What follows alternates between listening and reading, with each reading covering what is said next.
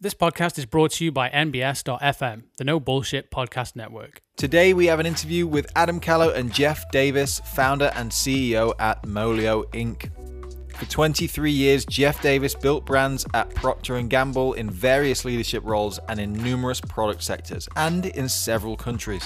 In fact, more than half of Jeff's career has been outside the US. After retiring from P&G in 2009, Jeff was an angel investor, board member, and eventual CEO of Orabrush Inc., which pioneered Molio's model and successfully built the Orabrush tongue cleaner brand. According to Google, Orabrush was one of the first companies to build and commercialize a product on a global level, only leveraging YouTube advertising. Orabrush was also recognized as one of the 10 most iconic ad moments on YouTube, alongside billion-dollar brands. Then, Dentec Oral Care acquired the Orabrush brand in 2014. Jeff is a rare executive that has run global billion-dollar businesses and has also successfully launched 2 startups with successful exits. At the University of Utah Business School, Jeff serves as adjunct professor of marketing and is a published academic author. I personally found today's interview a super interesting listen, and I think you will too. So let's get into this interview with Adam Callow and Jeff Davis, founder and CEO at Molio Inc. Jeff, a huge thank you for giving up your time to be joining us on the podcast today. How are you? I'm terrific. Thanks, Adam. Quick question where I always like to start, especially with Zoom, where people have different backgrounds. I love the background you've got going on Zoom right now. Where are you in the world right now, Jeff? That's actually a very important one. You know, in this crazy world we're in, we're doing so many Zoom broadcasts, so I try and shake it up. I get tired of my own background. So this is actually a very special place for me. It's in Pebble Beach in the Monterey Peninsula in California.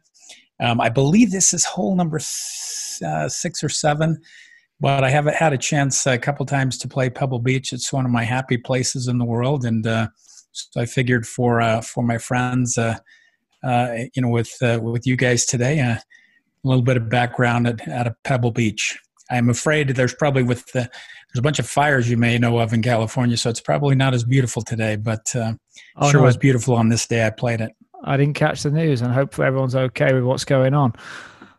Just a quick segue instantly, Jeff, when we get into it. I tried my hardest to get into golf because I got taught at a very young age when getting into my career as a sales professional that business takes place on the golf course. Is that actually true? Have you done any business on the golf course, or is it just a big hobby for you? That's a very fair point. I would say I've done a little bit of business on the golf course. I would say probably, though, golf across my big company and startup life has really created more of the relationship that later maybe gets business done. So relationships, certainly, I would say, have been created on the golf course. That's great. Listen, I know what you're doing today, but I want to go back to your origin story. Give people a quick whistle-stop tour of the business that you're in today, Jeff. And let's go back to Orabrush is where I want to start, because I really had a lot of fun digging into what you did there and how you use YouTube and video. So do you want to give people an insight to where you are today, and we'll go all the way back to the origin story and go from there, mate? That's perfect. You know, probably the 2-minute elevator speech is an unlikely founder, right? And so with your audience, you know, sometimes people wonder.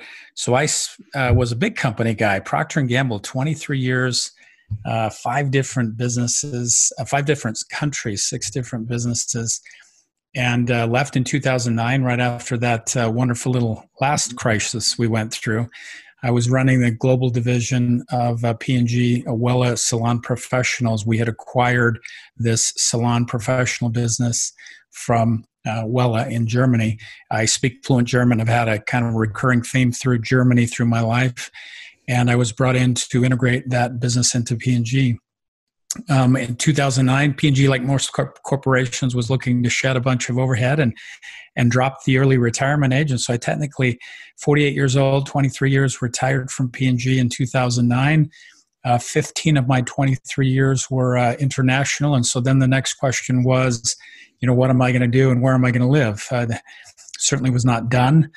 And then the fast forward, you know, you can just never predict what's going to happen. I ended up ended up being mentored and coached by a very prominent venture capitalist, Mike Leventhal. He was a former managing partner of the Mayfield Fund out of Silicon Valley, San Francisco. And I always kind of was fascinated with the startup life in small companies.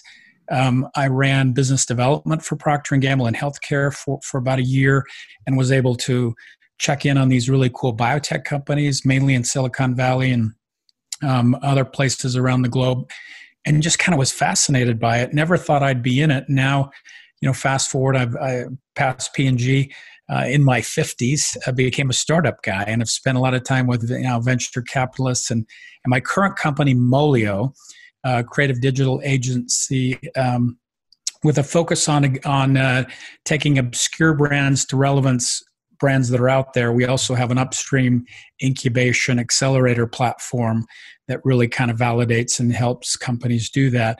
But it all got started, and then I'll pause, with this crazy Orabrush story, Orabrush tongue cleaner. And so, that was I was the angel investor in Orabrush with guidance from my mentor, Mike Leventhal, and ended up becoming the CEO with the founders. And it became I think a 4-time Google case study about how to launch and create awareness and trial for your product or service in the new digital way. And so just an amazing experience, Adam. Jeff, there is a world of things that I'm going to try and unpack in the time that we've got allotted. And my pen has just been going crazy on my my iPad here of stuff that I want to try and unpack. The first thing that I wanted to touch base on, and it's a bit close to home for me right now in terms of coaching. I kept hitting a plateau in our business, Jeff, in terms of I couldn't get past the 10 to 12 people mark. And it turns out it was because of me as a CEO that I'd hit my ceiling and I needed to develop. When you get early retirement from P&G, what was the trigger for you to go and look for a mentor and a coach? And what were you trying to get out of it at that point? Yeah, it's really interesting because P&G is just a machine for developing and training executives and sales and marketing and supply chain people. I forget the stat. I don't know if it's still true today, but P&G uploads more CEOs than any other company. At the time, I was surprised, more than General Electric and others at the time, but just an amazing training ground. And so inside P&G is an entry-level promote from within company, still really today. Now it's gone through some transformations, but we're talking about a culture where you have to hire right and you have to train right in order to create the next generation of P&G leaders. So I had a lot of leaders that mentored and coached me, and I knew what good mentoring and coaching was. As I progressed in my career, I began to become a mentor and coach for that next generation of P&G leaders. And so when I got out and began I made the deliberate decision to move from, at the time, Frankfurt, Germany, where we were living in my last assignment with Procter & Gamble. And we pulled the ripcord, which made no sense, and came back to Salt Lake City, Utah. No big multi-billion-dollar CPG companies in Utah. But it's where I'm originally from. So Procter & Gamble had hired me out of the University of Utah. And so we just decided to literally reboot, reset, and come back here. And I began to hang out with Utah's super innovative on the tech sector, enterprise software, a number of things I was unfamiliar with. And I began to just say, wow, I think I want to go small. I want to go, I was getting recruited to go run, companies, big $100 million companies. And I just decided again, at 48 years old, I'm going to reboot and I want to rethink. And I began to I put a list together of 20 different people, of friends that I knew and admired, and they began to connect me with people. And I began to interview and talk with these people. And Mike came through, a very close friend of mine, Andrew Gutman, a guy that I'd met on a Procter & Gamble journey in Toronto, Canada. And he said, oh, you got to meet up with Mike. And Mike, when we first met, it was just amazing. He ended up really saying, Jeff, the collision of my world and the collision of your world could be a beautiful collision. And so Mike began to mentor me on venture capital. Had no clue. Adam began to mentor me on venture capital. He began to connect me with companies. He began to assign me to advise some of the companies in his portfolio. And it was this fascinating world for me. And then I began to, and then again, I would have never invested. I wasn't an angel investor at that time. But he, alongside me, we saw this company here in Salt Lake City. They were doing, this is 2009, Adam. So they had launched in August of 2009, what has now become famously on the Google case study, the original bad breath video, how to know if you have bad breath, 2 minutes and 14 seconds, that was created in a pool hall in Provo, Utah, and became this iconic, one of the 10 most iconic ad moments on YouTube when YouTube announced their 10 years of being in business. You would know all 9 other of those brands. You maybe didn't know Orabrush, and I appreciated that Google gave us the nod because we really were one of the first companies to think about how you use YouTube as a medium to create awareness and trial and build a brand. I really want to, for me, selfishly, I guess, share what we're doing with product e-commerce and moving into YouTube to get some advice. But Yes. you mentioned something that I just want to understand. When you spoke to Mike and he said the collision of our two worlds could be a beautiful thing, what was he referring to? What did he see then? What did he mean by that? That's a really good question. So Mike, obviously, being the managing partner of the Mayfield Fund, I mean, one of the preeminent funds for finding technology and funding ideas and products and services. And so he just knew that ecosystem so well, venture capital and private equity. I, on the other hand, knew a lot about marketing and branding and sales and globalization and scale. I had a very deep international background. Most of my time at P&G was spent internationally. And so process and systems and strategic planning, all these things that you just take for granted that you learn in a company like Procter & Gamble over 20 plus years. The startup world is missing that. And I'll give you this point because it's a really good one. Your listeners will get, you yourself probably, Adam, will get this. There's a big gap between enterprise and scale companies where you have these process and systems, and then the startup world that is much more limber, much more moving quickly. And so I always kind of thought, entrepreneurs are just these crazy, throw it on the wall, see what sticks type stuff, et cetera. Well, I came to learn, and especially through Mike, that what really good entrepreneurs do is very similar to what I did at P&G. They're just, less encumbered by too much process and system. But I learned that in my first company, Orabrush, that we successfully sold, and in Molio on our fifth year now, our creative digital agency, in our fifth year, that there's a certain level of process and system required to free your brain for innovation and thinking and going after it and making it happen. If you've got fundamental tactical little things that aren't right because you don't have process and system in a startup, you are going to be taxed because you don't have a lot of teams and people around you to help you. So if you don't have a sufficient level of process and system set up, you're not going to progress the company. One last thought I'll leave for you, which is fascinating for me.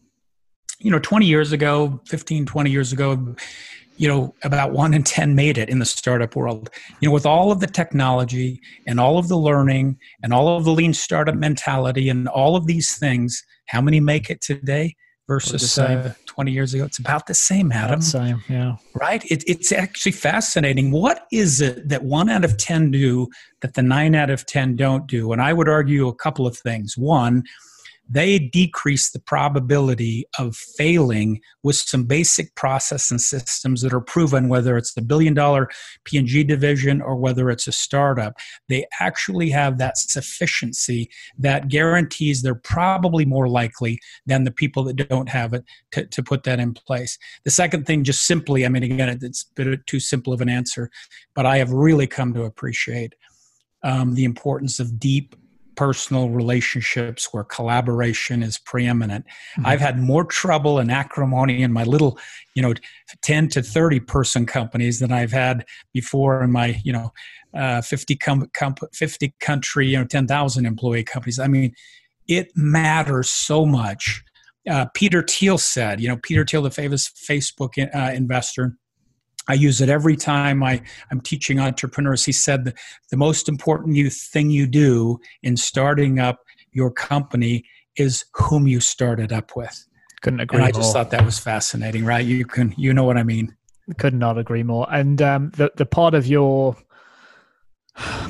the bit there where you were speaking in terms of going from extremely agile as a company to process driven, for me personally, I struggle with that, and in terms of having it as a problem in the business, it's kind of where we are today, because we keep hitting this ceiling where we want to feel like an entrepreneur. We want to feel like the pirates, but there's a certain level of process that we're finally seeing that we need in the business in order to hire the right people, onboard the right people, Yes. give them a chance of success in the company.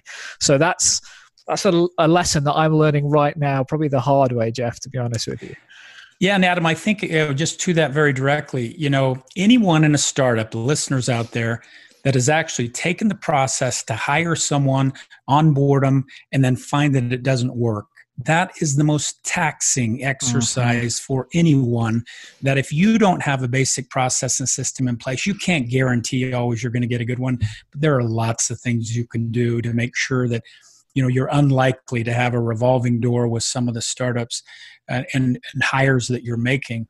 And so and by the way, Adam, I think it's been, even with all of my experience, I would say I've made, equally amount of mistakes in my startup life as I did in a machine like P&G that had very rigorous process and people systems.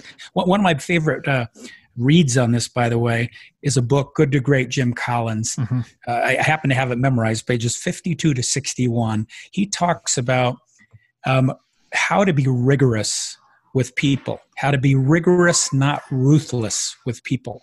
And it's just brilliant. I mean, anyone that has struggled to know, should I let this person go? Should I fire this person? Should I give this person more free rein, et cetera? It's just brilliant. It captures my personal successes and failures so well in those pages. And the main premise on that is that when you really believe you've got a problem, you normally in a startup can't carry problems. You've really got to make a move. Yeah, completely agree. And to your point there, the amount of times that we've had people join the company and it hasn't been a fit, and I've said, I've hired the wrong person. It took a level of self-awareness to say, I haven't got the right processes in place to give that person a chance of success. I might have hired the right person, but just haven't given them the tool set. And that's where we're changing this year, to be honest. That's well said, Adam. Well said. I totally agree with that. Jeff, from your experience, and again, the listeners of this show know that I use this as an opportunity to be relatively selfish, learn from the people that I interview. I really want to speak to you about brand, to be honest, to start with. And I want to get an understanding of, given the fact that you've come from P&G, you've had mentorship from a fantastic VC, and then you've gone to actually found your own company. You've gone through a transitional period where a lot of the landscape from a branding perspective using digital and social, that landscape has shifted significantly in the last 15 years. What do you think makes a solid brand in today's world, and how should people, when they're just getting into business, think about brand? Yeah, it's an excellent question in the sense that I can't tell you how many people I talk with, either in advisory or board roles that I play in the startup space, where they think they're building an app, or they're building a technology, or they're building a product. Look, I think it's very important language. You're building a brand. No matter what you're doing, you're building a brand. And the difference between someone who thinks about building a brand versus building an app, or building a product, or building an agency is dramatically different. And what is it actually? What is it that is a brand? Well, in P&G, it was kind of tattooed across your forehead. And by the way, my Orabrush experience validated that it works in a startup. Building brand equity. What is brand equity? We hear about it. Every agency talks about it. There are amazing companies that build it and help you create architecture and ID and identity with the brand. But what is brand equity? The simple version I learned at P&G is, it's the essence of what your brand stands for in the hearts and minds of consumers that makes them prefer you versus the competition or the alternative. Now, let's unpack that a bit. The essence of what your brand stands for in the hearts and minds. Branding and having an affinity for a brand is not always a feature and benefit and rational thing. It is very often an emotional thing. And today, Adam, I would argue, it's even more important than ever before in my brand life. Why do I say that? Because Gen Z and millennials don't really care much about the features and benefits as much as they care about who's behind the brand and what's the purpose and what's the cause. So if you are not building that component into the essence of what your brand stands for in the hearts and minds of consumers that makes them prefer you, you are not going to be a sustainable brand and be able to build that over time. Social media and the ability to understand much more about a brand than the traditional means by which you got awareness and trial, 10, 20 years ago. It's a blessing and a curse, right? So as a startup, the beauty of it is you don't need to be a Procter & Gamble to create a global brand. I mean, little Orabrush, the case study 4 times on Google, very purposely, I did nothing but used YouTube to create awareness and trial on that brand. And we took that brand, we created awareness and trial in 25 different countries, by the way. And the amazing part was all in English. We ended up having wholesalers in Japan call us because consumers had seen the YouTube video and ask the retailer or wholesaler, and think about the cycle that had to happen there. And they tracked down our little company in Utah and say they wanted to be a distributor for Orabrush in Japan.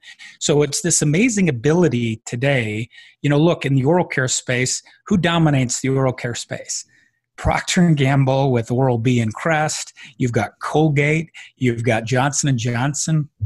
And little Orabrush, David and Goliath's story, we were creating and using this new medium of YouTube from 2009 to essentially 2015. And we created a global brand with very high affinity brand. You think about brand affinity scores and NPS, Net Promoter Scores. How do you measure this brand equity we're talking about? How do you measure brand? Several good measures. Those are 2 I love to use. And NPS, Net Promoter Score, is one of the easiest.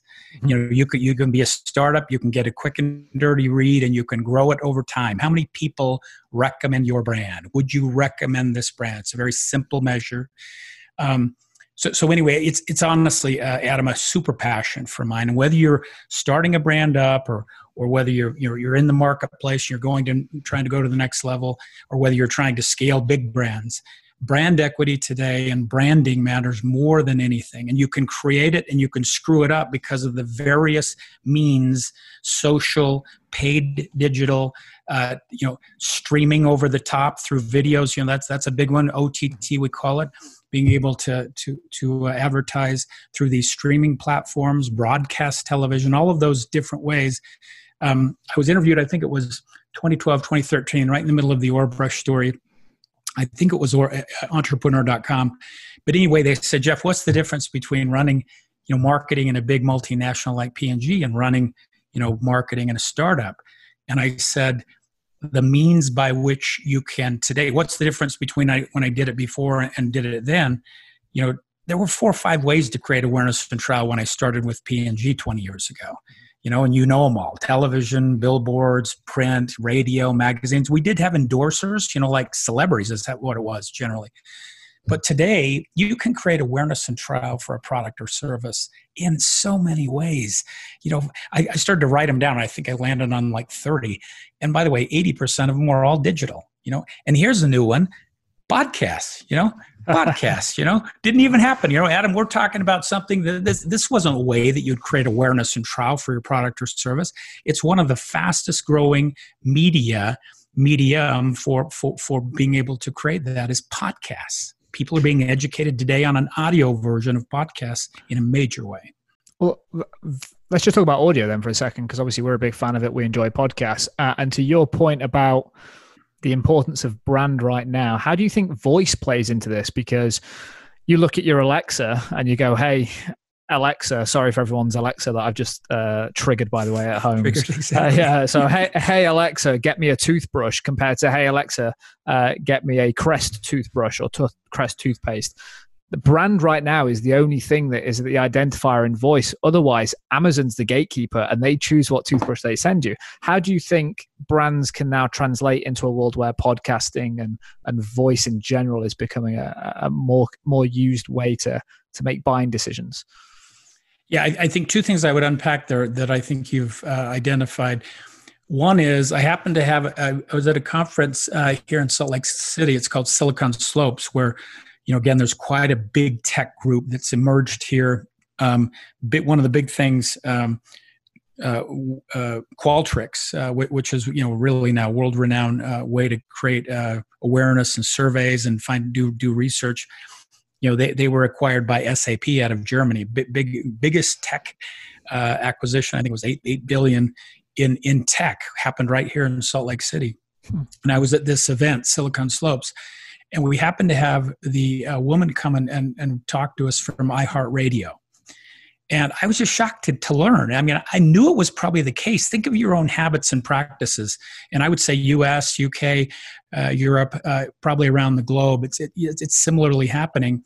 Think about your own practices today. How many of you have a smart device in your home? Mm-hmm. How many of you are using that smart device to educate you on products or services or educate you on categories?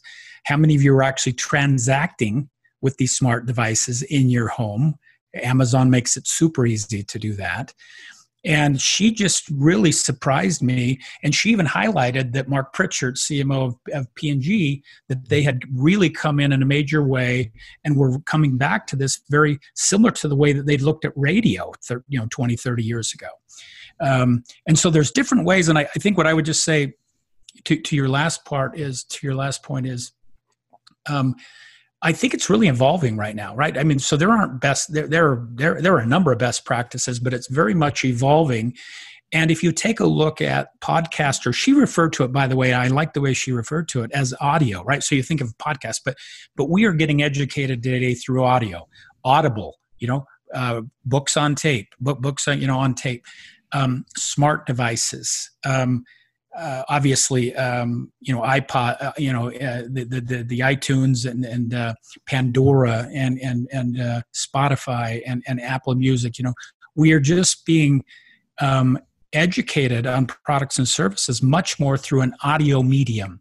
And so the one challenge I would look at people, podcasts relative to other digital means for creating awareness and trial, still relatively small. Right?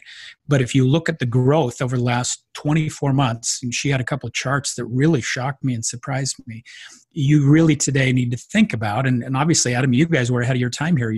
You guys started, this podcast, which has a dual purpose. I love how you talk about it. It helps you build your own business, but you are also creating awareness and trial for what you do. And that medium will continue to grow. And so how do you use that? Again, frankly, my company, Molio, we've always had a never-ending interest in what we do and how we do it. We've never had a sales group. We've never, had outreach to tell people about my company and what we do. It's generally come through my investors, my own network, previous network. But we decided to try this because of the first time we're looking to take on a couple of clients. We only take on about two a year. We have long-standing building relationships with the brands we take on. And we were persuaded. I said, guys, I want to go try podcasts. So the reason I'm on Adam's show today is that I saw the puck, moving to a new place. And I decided we're going to try that. And I have to tell you, it's been very interesting way to simply learn and get your message out there. And we've had, again, just basic metrics. My company's an analytics, creative and media analytics company. And it's just amazing to me. I get on a podcast, and then we have all this traffic to our site. So it's just like a Facebook ad, just like an Instagram ad, just like a YouTube ad. Not quite at the scale, of course, but I suspect that will continue to grow. Out of curiosity, if you look at Molio as an example, is when, and especially with your background being quite extensive in branding, if you look at predominantly traditional media, and yes, you got the radio, but brands now haven't really had to consider what their, maybe I'm incorrect, maybe it's just a world that I live in, but especially the people that I operate with in my circles, is they've never had to think about what their brand sounds like and their tone of voice, because a lot of what it is, it's Facebook ads, it's other messaging, print media. And how do you educate, or have you got any tips or advice of how to think about how your brand sounds compared to just what it looks like? So I think yes. Yeah, I'd love to just hear you unpack that. It's personally one that's interesting for me right now for our core business. Yeah, I would say, Adam, there's two things, and the first one is an obvious one. It's a core focus of my company. It's been kind of a core focus of my decade now in the startup land with VCs and private equity companies is, look, one of the most important medium for how you make things happen is video. right? So if you really want to tell a story, if you think about an app or anything that has a little complexity and that the elevator pitch is not real clear with a display banner on Facebook. And the reason why I'm going to start out here, because I think audio is the other shoe to this, which I think people can look at. So our core of our company is video, and we tell stories using the video. We have a number of Google case studies and campaigns that have won awards with these centralizing your message in video, and then doing all the traditional stuff. We start out. I was quoted. I think it was an Ad Age in 2011. This is a funny story. I was quoted as saying, "Start with digital, start with video, start with YouTube." And I remember all of my P&G people, laughing and calling and saying, "What in the hell are you talking about?" Well, Adam, we just picked the right horse. And today it's still really good feedback to someone. Start with digital, start with video, start with YouTube, Facebook, Instagram, all these other platforms that then introduced video. Now, why do I emphasize that? Because I think what's happening with audio is the same thing. When you're talking about a brand and you've got a print medium or you've got some copy on a billboard or wherever you're trying to create your reasons to believe, your points of difference in your brand or service, in your product or service, video is just a much better communication because you can tell so much more. Now, I would argue probably similarly, and when we've seen that experience, we run a campaign for Celestial Teas out of Boulder, Colorado, 50-year-old company that has these all-natural teas, and business has just boomed during this pandemic. People like to sit down with a cup of tea. As a Brit, I probably don't need to talk about how important tea is. You definitely don't. If you knew my wife, you wouldn't. That she's probably drinking a pot of tea as we speak right now. There you go. So it's this amazing little company out of Boulder, Colorado. And we launched a campaign for them. Digital or video was at the center of that. But we again, for the first time in our model, we call it the Molio method. In our media strategy and planning, we incorporated audio. We incorporated some podcasts. We're still, by the way, tying that up. So maybe part two is we'll can tell you the details of that.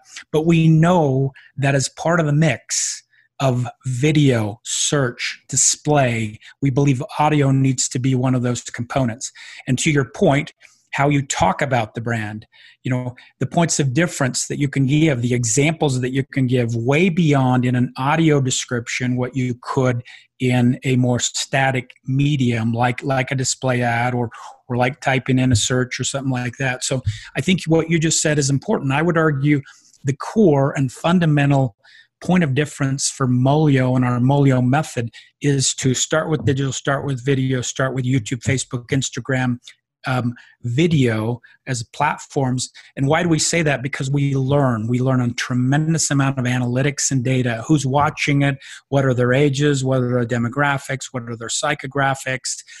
And we learn a tremendous amount. Once we get it dialed in on the right creative, we actually measure different creatives, the right copy, again, visually and an audio effect on your brand. Then once we get it dialed in, we have the right creative against the right audiences. Then now you're ready to scale. And then we'll use some of the other platforms, podcasts, OTT, some of these streaming services, even broadcast television at that point. You could even go to that. We rarely do that anymore because it's a bit too much of a broader media strategy that you don't need to do today. You could target, hyper-target, and be very efficient with your marketing spend.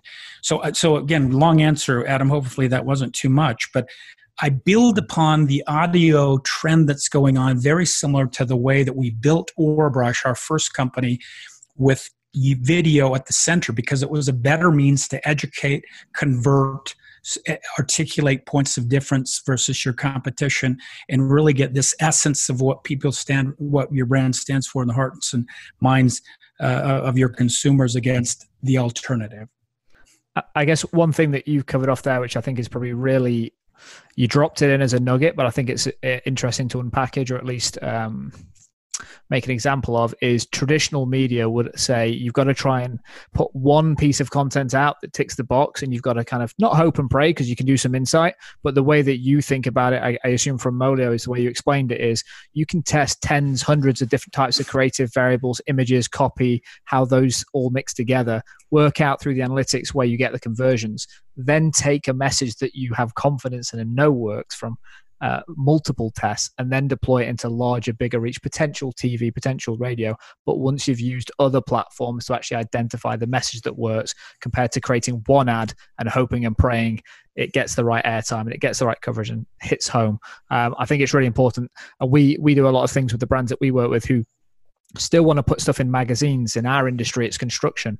They go, well, print media, we spend X thousands of pounds a month on print media. And I say, well, how do you know that message is right? And they go, well, these are the 7 features. So what we do is we run 7 Facebook ads, put 1 per feature. And we go, well, these are the 2 features people care about. So kill the other 5, make messaging clearer, and make it about these 2 features. And that's some of the benefits that we are getting out of video currently. I can hear our listeners right now thinking, you've got Jeff on here. He's got a video with Orabrush that I believe has got 20 million plus views. It's one of the highest viewed products, CPG brand products, that people actually go to the channel to watch the video compared to just being suggested the video. It's there. It's definitely made a lot of noise. What tips and tricks, tactics have you got for someone listening to this that says, listen, I'm a startup. I'm hearing Jeff right now. I understand I need to do video. Where do I get started with YouTube to sort of like put my toe in the water before I go to someone like yourself, Jeff, who runs an agency that can potentially do it for me? How do I try it myself and get a bit of confidence in the platform? What advice would you give to that startup? Yeah, that's a really good question. And I think that, the beauty of today, I happen to have an iPhone 11 right now. The beauty of today is that you can shoot content like we used to shoot a decade ago with a very sophisticated crew of, strategy and content and production. So startups today can really do this. And my advice to startups is, you probably want to get a little further along before you engage with a company like Molio and what we do. Going back for just a second, though, as a parenthetical to what you said, which is pretty important. The Molio method, as we affectionately call it, really was pioneered by my first company, Orabrush. And for perspective, it's today. Adam, so many people do it today. It's now how you do it and what level of sophistication you do it. Those are the differences today between brands and agencies that do that work. But at the time, it's a fascinating part of the Orabrush story that we were kicking out content on a weekly basis, producing and writing all of that content ourselves. And we were doing it, so you said, I think publicly, I don't know what, I should look at that, haven't done it for a while, what publicly, how many views Orabrush says it has. I can tell you actually the views Orabrush probably has today, which won't all be aggregated because of all the testing we did, but it would be over 150 million views, okay? Wow. So and by the way, people think, I remember we would get interviewed by the press, and they would always characterize it as saying, viral sensation Orabrush. Well, newsflash, startups and all the folks out there. The truth was we had a level of virality. What is virality? It means the content was so engaging and interesting that you share it without being compelled to do so or paid to do so. That's what virality is. And everyone would like that, by the way. Everyone that comes still and talks to us says, Jeff, I'd like a viral video. Wouldn't we all? Yeah, wouldn't we all, Adam? Wouldn't that just be if I could just put it into my little machine and out comes a little viral video? Well, whether it was Orabrush, we also did Poo-Pourri. Poo-Pourri is a very interesting one for your listeners to look up. Again, a very unique zeitgeist story of how that happened in the creative and media scaling of that. But on both of those brands, the highest virality that we got was, I think Poo-Pourri had 3 or 4% virality, which is very high, by the way. But what does that mean? Those other 150 million, it means I paid views. I paid for those views. Now, importantly, paying for those views created an e-com business and eventually retailers who heard so much about what was going on and consumers going in and asking for the product, which is one of the cool parts of the Orabrush story. And as I said, around the globe, that we were then, it was literally that YouTube video was creating awareness for that. So now coming back, it's actually really important that today. So while we did that, I think, by the way, the stats that for the Orabrush case study I should have memorized by now, but we tested 50 different landing pages. This is back in 2009, 2010. No one was doing this kind of stuff. We tested over 100 versions of the video. Started out, by the way, with long form up to 6 minutes. We had people watching complete 6-minute videos on Orabrush tongue cleaner on that original bad breath video. And we knew we were onto something. And then so to your point, what we would do is once we knew what was relevant on copy and images and points of difference and branding, then we'd cut them down to, and that's very much the Molio method today. We start out with long form, cut it down to then the optimal 30 seconds, cut it down to the optimal 1 minute. It's interesting today, YouTube and Facebook recommendations for best practice is still to do it a minute or less. We never launch with a minute. We always launch more than that. And then we find the nuggets and narrow those down. And so what can listeners do today to you will just do this and you will shock yourself how much you will learn. Open up an AdWords account. It's that easy. Little credit card, open up an AdWords account, go out and shoot a couple of different ideas, just like Adam described. Shoot the 5 or 6 ideas. You're sitting there. Everyone's got an opinion. Everyone thinks they're right. What I love about Molio and the Molio method in our meetings is, I used to think I knew a lot about marketing and branding. I no longer am so arrogant about what I know about marketing and branding, because in our model, we just say, okay, nice thought, Jeff, let's test it. And you just go out and you test it. And I've found that maybe as many as my ideas are not as good as they are.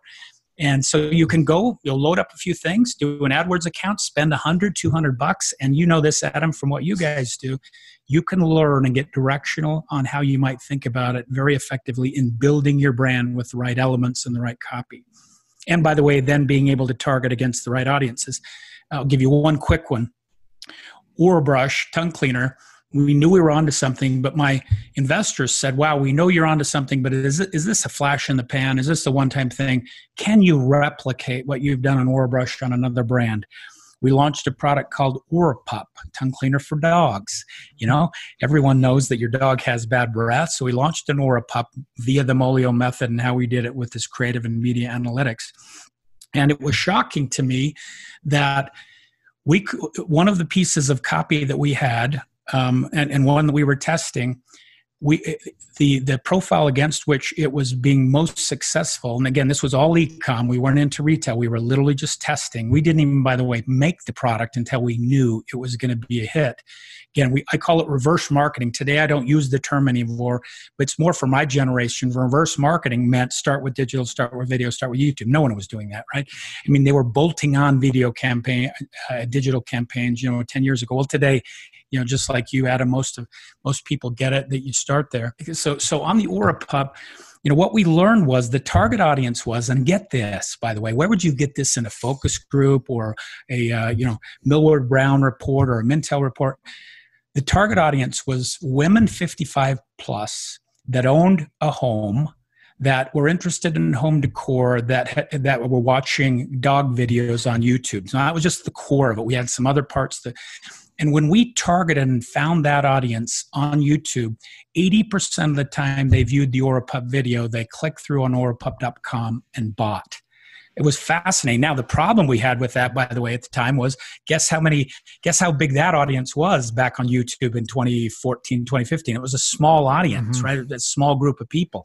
So while we were converting 80% of them, we still needed to find other scales. And so again, as you talk about your question, how can people do that? How can the listeners who are entrepreneurs do that? You can do it. Again, you just do little iteration tests, $100 tests, and you begin to see who's watching. How can we target that audience? What is most resonant with that audience relative to what we thought? You can have, it's basically a series of validating a number of hypotheses where you eventually dial something in. And then to your point, you never just launch a 30 and hope it works, or you launch a 15 and hope it works, or launch a TikTok and hope it works, or whatever it is. You actually launch with a fairly validated premise of what the consumers want and how you can reach them and pick them up. Love all that, Jeff. And I guess some of the key takeaways to drive home for you guys that are listening in is You just need to get started and do it. Don't use the excuses that you haven't got the right technology because you've got an iPhone. Don't use the excuses that you haven't got an agency to run it. Open up your own ads account. Go and test it, validate it yourself, start small, and then build on those learnings. And to Jeff's point, trying to disprove your own assumptions is something that I think is extremely helpful. And I wish I'd done it sooner. Disprove your own assumptions and build people around you. And if you're part of this community, you'll know as part of our Slack channel is we've actually got a channel in our Slack group where we request people to try and punch holes in our ideas because it sharpens our thinking. So find a truth-seeking group of people that are going to try and help you disprove your assumptions before you go and spend too much money on it. Jeff, I've got an impression that I could probably spend 2 hours with you on this call and run through this because this is close to my heart. It's something that I'm passionate about. And maybe in the future, if you've enjoyed being on here, we can get you back to unpackage some more things. Absolutely. It's been great. Largely because of the company that we operate in, Expert Trades, because of what's gone on in the world, we've accelerated our product roadmap and we're now heavily moving into e-com and YouTube and product reviews. So I'm going to stay in contact with you off the back of this. I've got the luxury of having this relationship now. If someone's listening to this, Jeff, and wants to learn more about Molio, where can they best find you and more about the company? Let's make sure we give it an opportunity for people to go and learn more. Yeah, thank you so much. Real simple. You can really connect with us on Molio's website. So it's www.molio.com. And you can just send us an inquiry there. I actually field those myself. I have some help as well. But, we're this arrogant, but hopefully it doesn't. We love to match up with the right entrepreneurs and with the right brands. We know what our method does. We know it extremely well. We have a number of case studies. I mean, even the case studies on the site, some of those should look familiar to even folks in the UK. One of our really powerful brands is we launched a probiotic dark chocolate out of Belgium and Germany into the US through our methodology. Launched it initially onto Amazon and then have built it out now with a direct to consumer. It's called Bouchard Chocolates, bouchardchocolate.com. Fascinating little story of how we launched a European brand into the US marketplace. Molio's sweet spot is doing stuff like that. We've taken brands here to other marketplaces because of my background. We've also done really well launching brands into the US. And so Molio.com is the best place to pick us up. We are, one reason why we're doing this outreach is we're looking to, take on 2 or 3 brands, get engagements with Molio or long-term things. I mean, it's a blessing. Most agencies don't last long, but our relationships usually are always 2 years plus. And we create content that lasts long. There's a bit more about, you can learn a bit on the Molio website, but Adam, thank you for the plug. Jeff, I've had an absolute blast. Listen, best of luck in the future. Good luck to you and your team. And I have no doubt you'll be back on the show because there's a number of things I want to learn from you in the future. Listen, thank you so much for taking the time with me.